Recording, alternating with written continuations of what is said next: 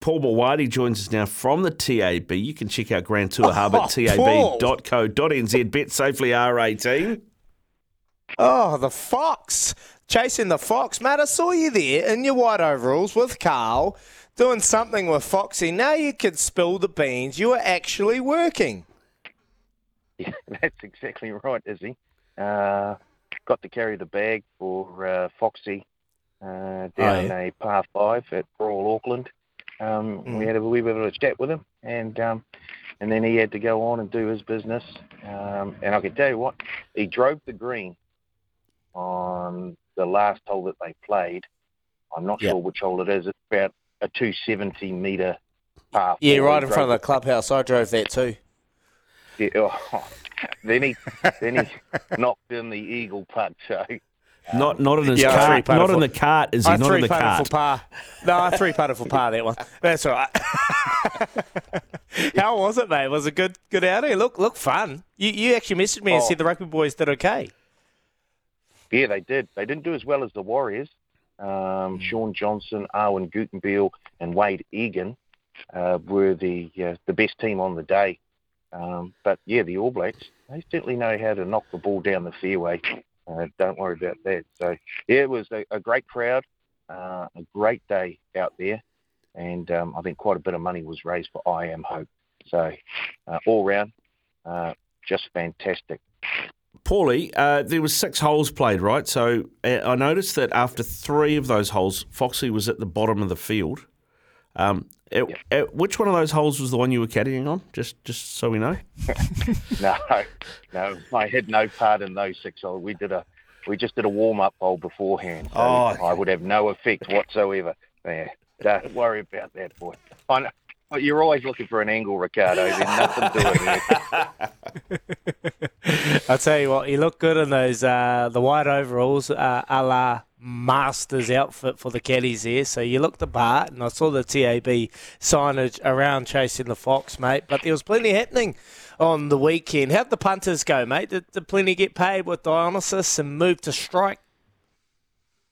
Yeah, well, it was a day of milestones, really, wasn't it? On Saturday with Opie Bosson picking up his 2000 New Zealand win. Didn't have to wait long either. Race 1 at Te Rapa on that 2-year-old move to strike. And then, of course, he picked up the Group 2 Kel Isuzu aboard Campionessa. So a pretty good day for Opie Bosson, and congratulations to him. That's a super achievement. And then across the ditch, later on in the evening, Damien Oliver had somewhat of a Hollywood farewell, where he rode the last 3 winners on the card, including his race, the Gold Rush. And if you follow the TAB and the videos that we put up, you'll notice that one of the videos that was put up last week was on his very ride in the Gold Rush, Munamek, which won at around the $6 or $7 mark. So if you follow Damien Oliver, there'll be a Hollywood movie coming out in the next 3 or 4 years. Won't be Ride Like a Boy.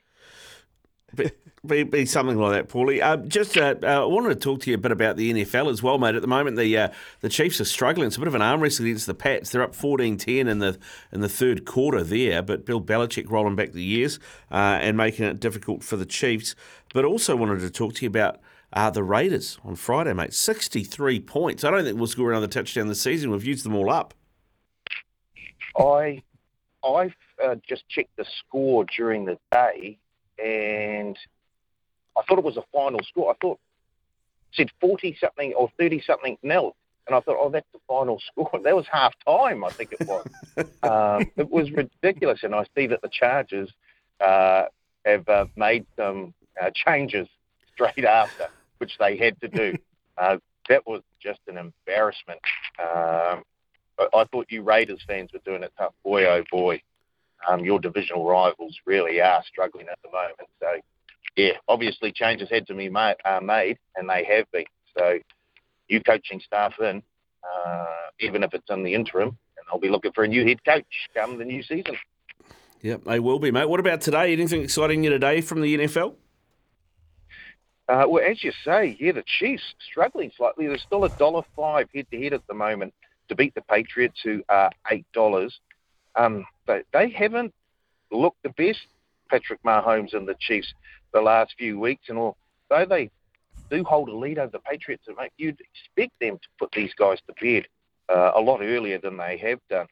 Patriots, the longer they stay in this game, it'll just give them just a wee bit more confidence to go on and maybe upset the Chiefs. So a big game for Mahomes and the Chiefs.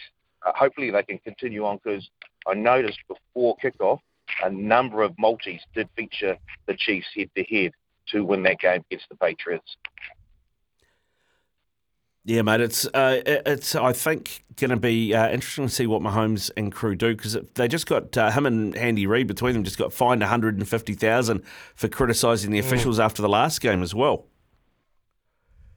Yeah, I can sort of understand that.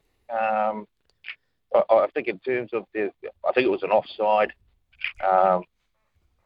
Bro, just have a look where the ball is and step back from the ball slightly. I don't think it's too hard. So it's a niggly call, and I can understand why they were upset, but look at yourselves first, I think. And you just sort yourself out on that offensive line. Having a look today, One Day International, New Zealand women up against the Pakistan women. $1.23 on the New Zealand women. Pakistan, $3.85. Of course, that was a very, very tight finish. Oh, we lost Paulie. Where's he gone? Surely not. I think we might have lost him. I don't know what's going on with Paulie. There you go. That's good. He's rambling on. Check out all the odds, promos and boosted odds on the Grand Tour Hub at tab.co.nz. Bet safely, R18.